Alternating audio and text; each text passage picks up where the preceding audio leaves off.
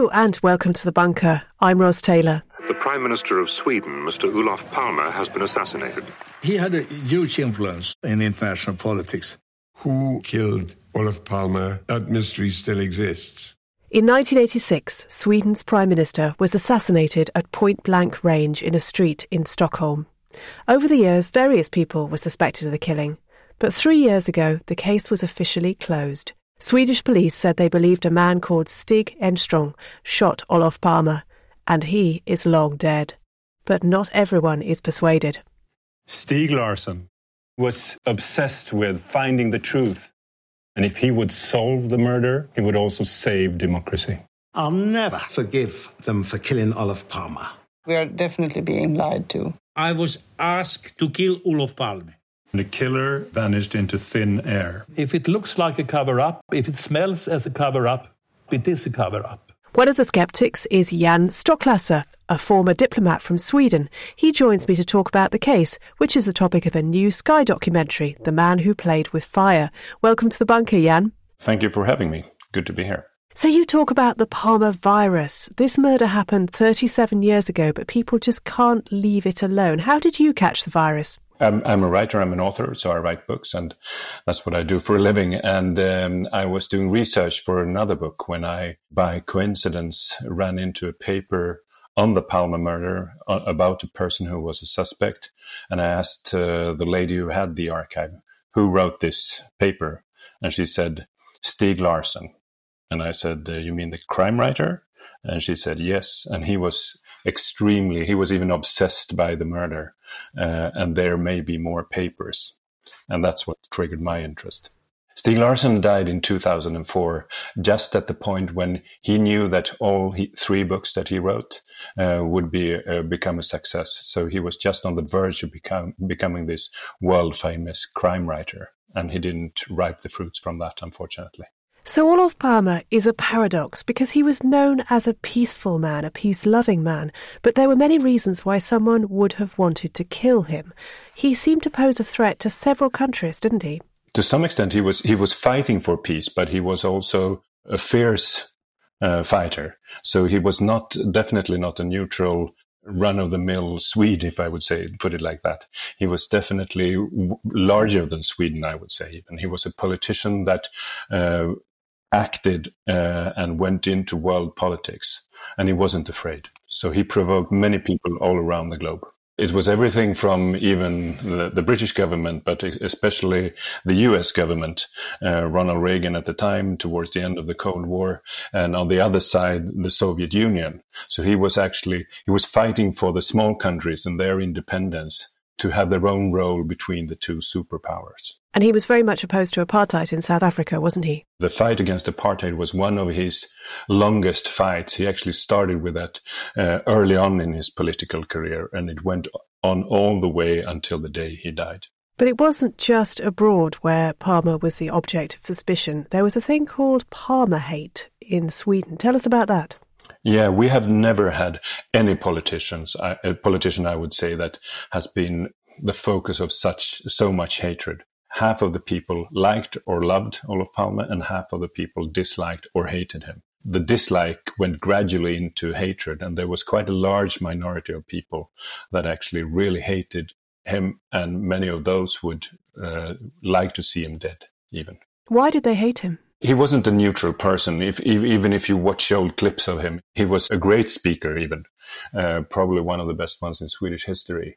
But he was also quite arrogant and provocative, extremely intelligent, and he made use of it. So he could even insult his opponents that were not that clever. So quite often it went the other way. So he would win the argument, but the other person would gain the popularity. That was something that triggered the hatred also, that his arrogance. He also came from the upper class in Sweden, and he joined the Labour, the equivalent to the Labour Party. So he sort of switched sides, which was also another reason for the right-wingers and the upper class to see him as a traitor. On the Labour side, on the other hand, they thought that he was upper class. Why is he with us? So there was a suspicion in all camps even. In February 1986 in Stockholm, when he was killed, he'd come out of a cinema and he'd dismissed his bodyguards. Had he had death threats? Did he feel in danger at the time when he was killed?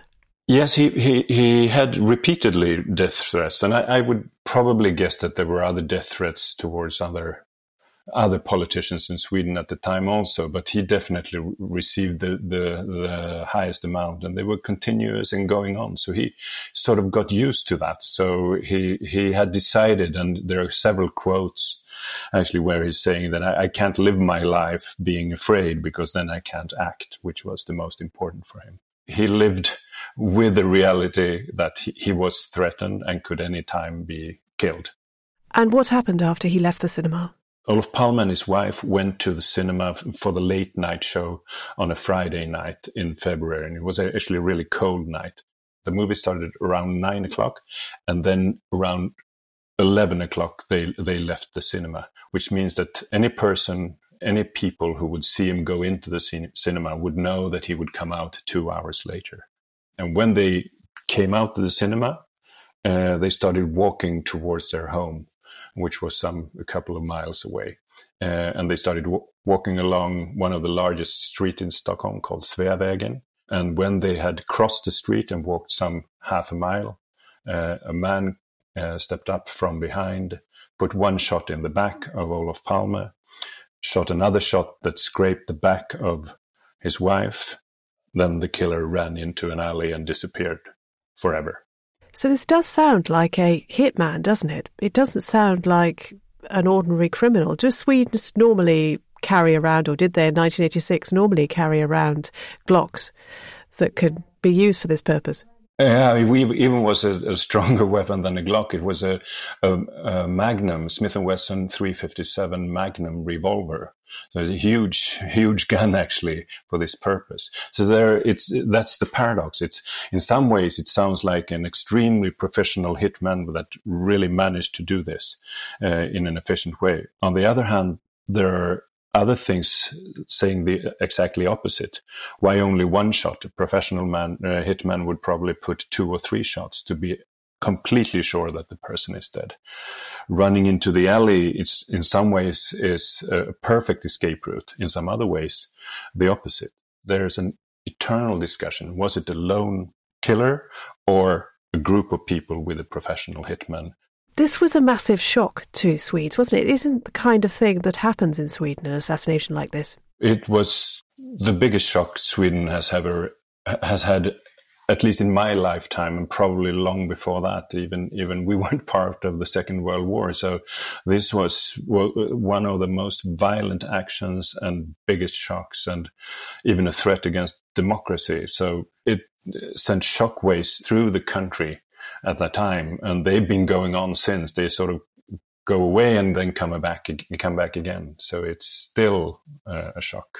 And that meant the police were under enormous pressure to solve it. Of course, this was the biggest crime that has happened in Sweden.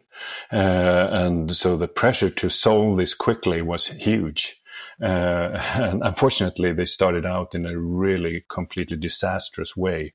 Even during the night of the murder and in the first days, they did a lot of decisions that were completely wrong, I would say. And how long did it take them to find a suspect? It only took them a few days to find the first suspect, and then he was dismissed a couple of weeks later. And then they continued to find suspects. They found a couple of months later, they found the Kurdish organization PKK, and then that was dismissed a few months after that. So the first real close to solving the killing, you would say, would be 2 years after the murder, when they prosecuted a lone drug addict called Christer Pettersson. He was actually convicted in the first level of our court system and then freed in the second level. And that was sort of the solution that most Swedes believed in for at least a couple of decades. And Palme's wife thought that he had done it, but his son thought so too, but later changed his mind, didn't he? Yeah, Palme's wife was convinced, but it's also, you should know that the first time she heard his name and saw his picture was close to 2 years after the murder, and many things had happened in between these times. So she thought that she had seen him. The son who was also present that evening, but not at the site. He first thought that she was right, and then he later changed his mind. You must also understand that she was almost like the Queen of Sweden at the time. And when she said something, many people, for their own sake or for her sake, said that they support her memory of that. So there were a lot of potential leads in this case. And in the documentary, you interview a man called Ivan, who says he was asked by the CIA to kill Palmer. How much credence did you give to his version of events? Well, Ivan, he's a Yugoslavian mercenary who had fought in Africa, in Rhodesia, among other countries. His story is very colorful, I would say, and you can see that there are definitely added different details to it. But the most important part of that story is that it's proven that he actually called the secret police of Sweden and called several other authorities and said that he had been offered money to kill Olof Palme. And he did that before the murder, and that's proven. So in that sense, I think that he is credible, definitely. And the trail took you to North Cyprus. Who did you interview there? One of the acquaintances, actually, of this, the Yugoslavian mercenary, ex-mercenary, was Mr. Bertil Vedin, who is a Swedish citizen, or was a Swedish citizen. He's passed away since 2 years. And he used to live in Sweden. Then he moved to London for 10 years. And 3 months prior to the murder, he moved to Northern Cyprus. And Northern Cyprus is, as you know, a place where you can't be extradited from. And so it was a safe place to move. He was, since many years, working for the South African Secret Service. So Mr. Bertil Vedin was living in Northern Cyprus, working for the South African Secret Service, and he had great contacts in the far right. But most importantly, Stieg Larsson, the crime writer, wrote a memo about him, which I found, where it says that Mr. Bertil Vedin is supposed to be the middleman in the murder of Olof Palme. And you became, as time went on, more and more convinced by the South African links to this murder, didn't you? And you came across a man who's still alive, who was responsible for targeted killings of anti-apartheid activists in a number of different cities and places. Tell us about him. He's a really unpleasant guy, isn't he?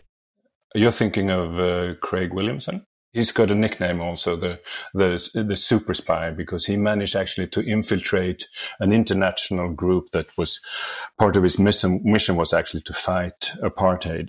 It was led by several Swedes, actually, and financed to the most extent by Swedish funds.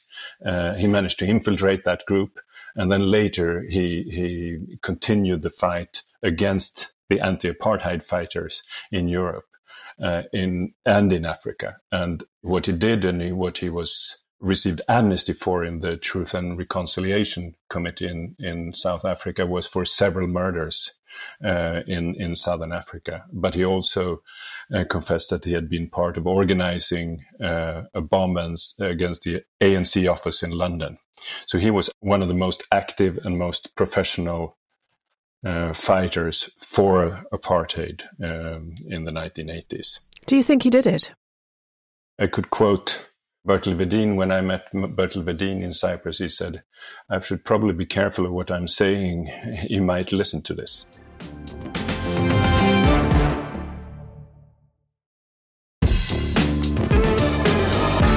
Let's just move to 2020, when the police in Sweden announced a press conference. What happened at that press conference? Well, you have to realize that this was the moment, one of the biggest moments. If most Swedes remember what they did in the night of the murder in 1986, if they were already born then most people will also remember what they did on the 10th of June in 2020, because everybody was watching this. Because strangely enough, the prosecutor had said, in a few months' time, we will present the solution to the Palme murder. And that was already 34 years after the murder. So everybody was expecting, everybody was talking, which will the solution be? And there were sort of coming 2 or 3 solutions that were possible. But everybody tuned in to that press conference. And how did you feel when you watched that conference and when you heard the police say that they believed they had found the killer? Yeah, that's what they started out with. And then I was thinking, and then they were mentioning stuff that I've been working on and other people had been working on. And I was thinking that they may actually be presenting the right solution. But you could also see that they were not very sure of themselves. It was quite a very dry press conference where they were showing a PowerPoint presentation, telling a lot of background before they came with the big revelation. We believe it's this graphic designer who was by coincidence stepping out of his office, by coincidence wearing a Smith & Wesson Magnum revolver 357, and by coincidence he was lucky enough to put one shot in the back of our prime minister, and then managed to disappear for 20 minutes before he came back to his office. It's a completely incredible story. Is this a cover-up? This is definitely a cover-up, and there's no question about it, actually. The only question is if there is a cover-up by the people who committed the crime or people that were actually at least involved in the crime. But you have to remember that this has gone on for 37 years. Through these times, the police and the authorities, even the media, have committed so many mistakes. And there are, at least among politicians and the police, there are many people that don't want the details on what they actually did early on and also later in the investigation, the wrong decisions that were taken. So in that sense, these things are actually being covered up actively now because we should be able to see everything in the investigation. And the police are actually redacting almost everything that they hand out from it. So in that sense, it's definitely 100% a cover-up. Is it possible, Jan, that the Olof Palme murder set off what you might call Nordic noir, this preoccupation that exists in detective and crime fiction in the Nordics about deep mystery and conspiracy? So I think that there's something to the nature of Sweden. It's a country where on the surface everything looks great. It's a working welfare state where everybody is taken care of and everything looks good.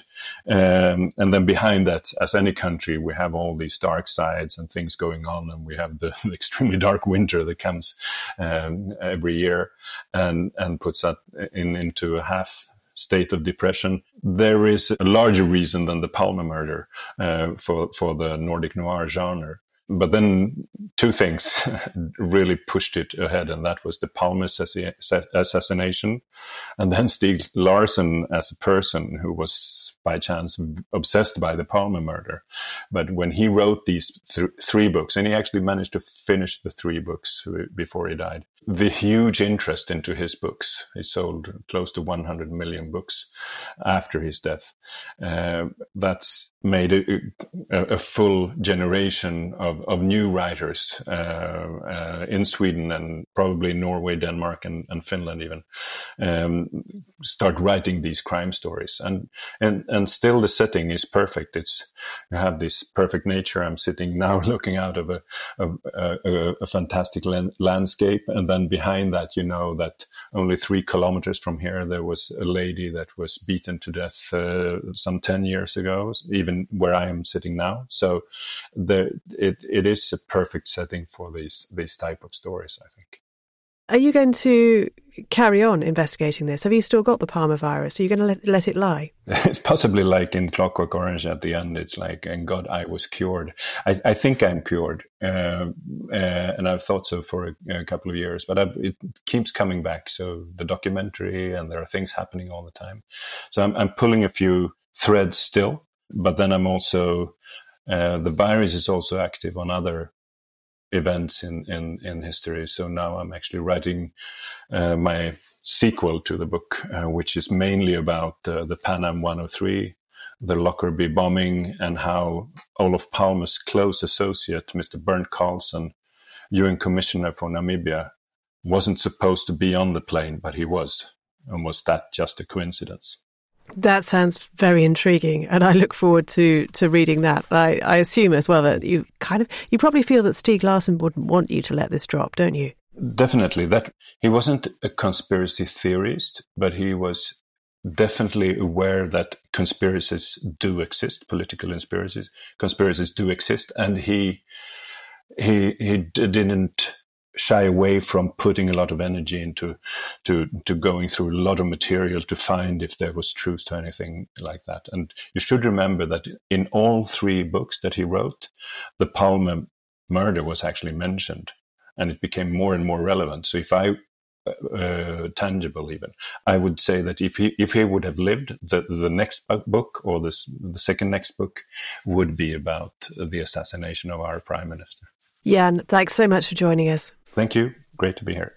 The Man Who Played with Fire is available on Sky in 4 episodes, and it's based on your book of the same title. And if you enjoyed this episode of The Bunker, do consider backing us on Patreon. It starts from £3 a month, which will barely buy you a coffee these days. I'm Ros Taylor, and thanks for listening.